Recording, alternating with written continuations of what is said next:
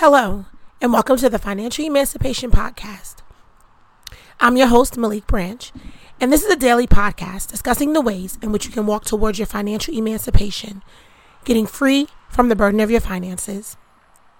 So welcome back for another episode. As you can hear, my voice is still struggling, and I've been doing all these great remedies people have been sending me. I got a few messages from folks telling me to honey and lemon juice,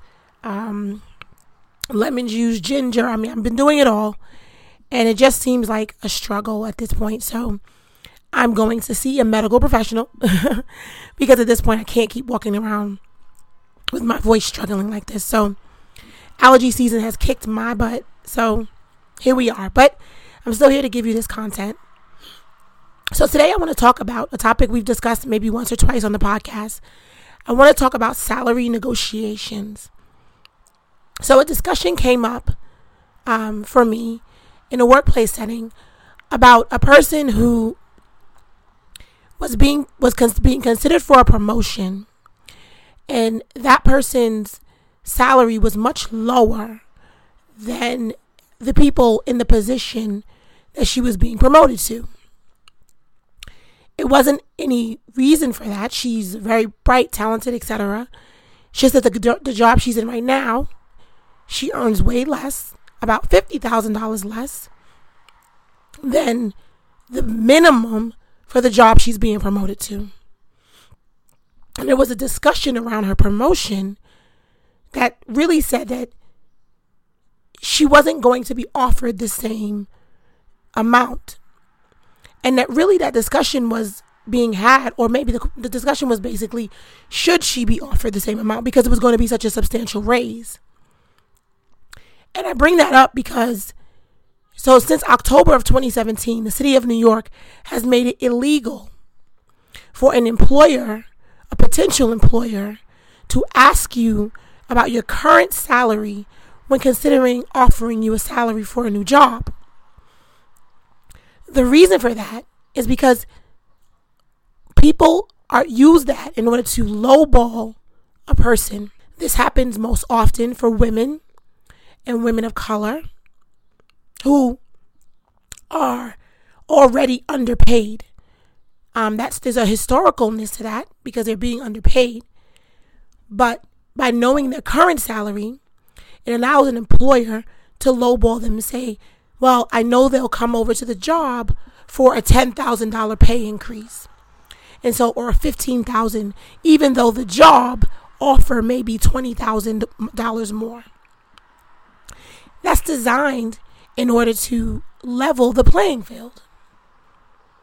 So if you're ever in salary negotiations for a job, a new employer, and you live in New York City, a new employer cannot ask you your salary history.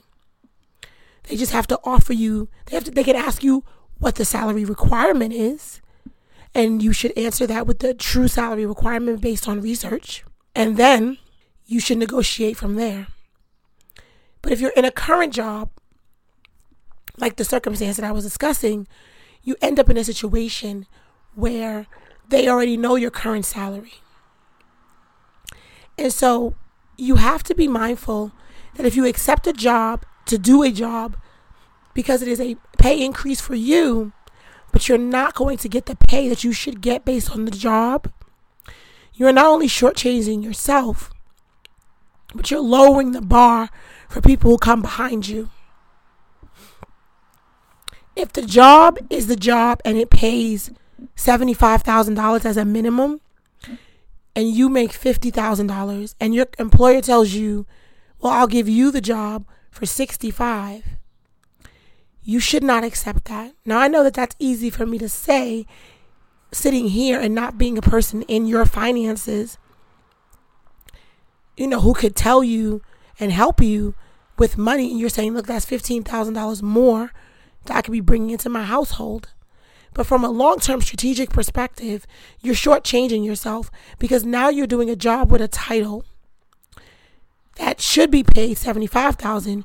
You make $65,000, and now your next job will still pay you based on your prior salary. So the next promotion, your job wants to give you, they're still going to promote you based on your current salary because they know. And so you really shouldn't shortchange yourself in that way. Get into negotiations. So you shouldn't shortchange yourself that way. Get into negotiations. Try not to negotiate from a perspective of the fact that you need more money. You should negotiate from your worth, where you know what your value and what you bring to the job, what the job pays, and negotiate from that perspective. You don't want to shortchange yourself in the long run, whereas by the time you get to the big job that you really want, you're still in that job and making less, sometimes $10,000, $15,000, $20,000 less than what you should be making.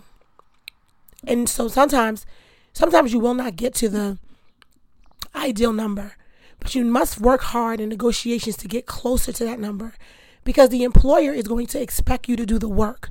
They're not going to give you less work because they paid you $5,000 less than what you should have been paid. So you should make sure that you're getting your finances, getting your money, getting your coins at the best possible way and rate that you could be getting it. Don't shortchange yourself in the current, and don't shortchange yourself in the future. So that's as much as I'm going to be able to do today in covering salary negotiations. We've talked about this in the past, and there are some prior episodes. So if you're listening to the podcast today, go back. There are 99 episodes, including this one. Go back, replay. Many of them you can hear my voice much clearer. Go back, replay, catch up. And I hope to be back in there with a good voice for episode 100, which is a nice benchmark for us. Episode 100, which should be tomorrow.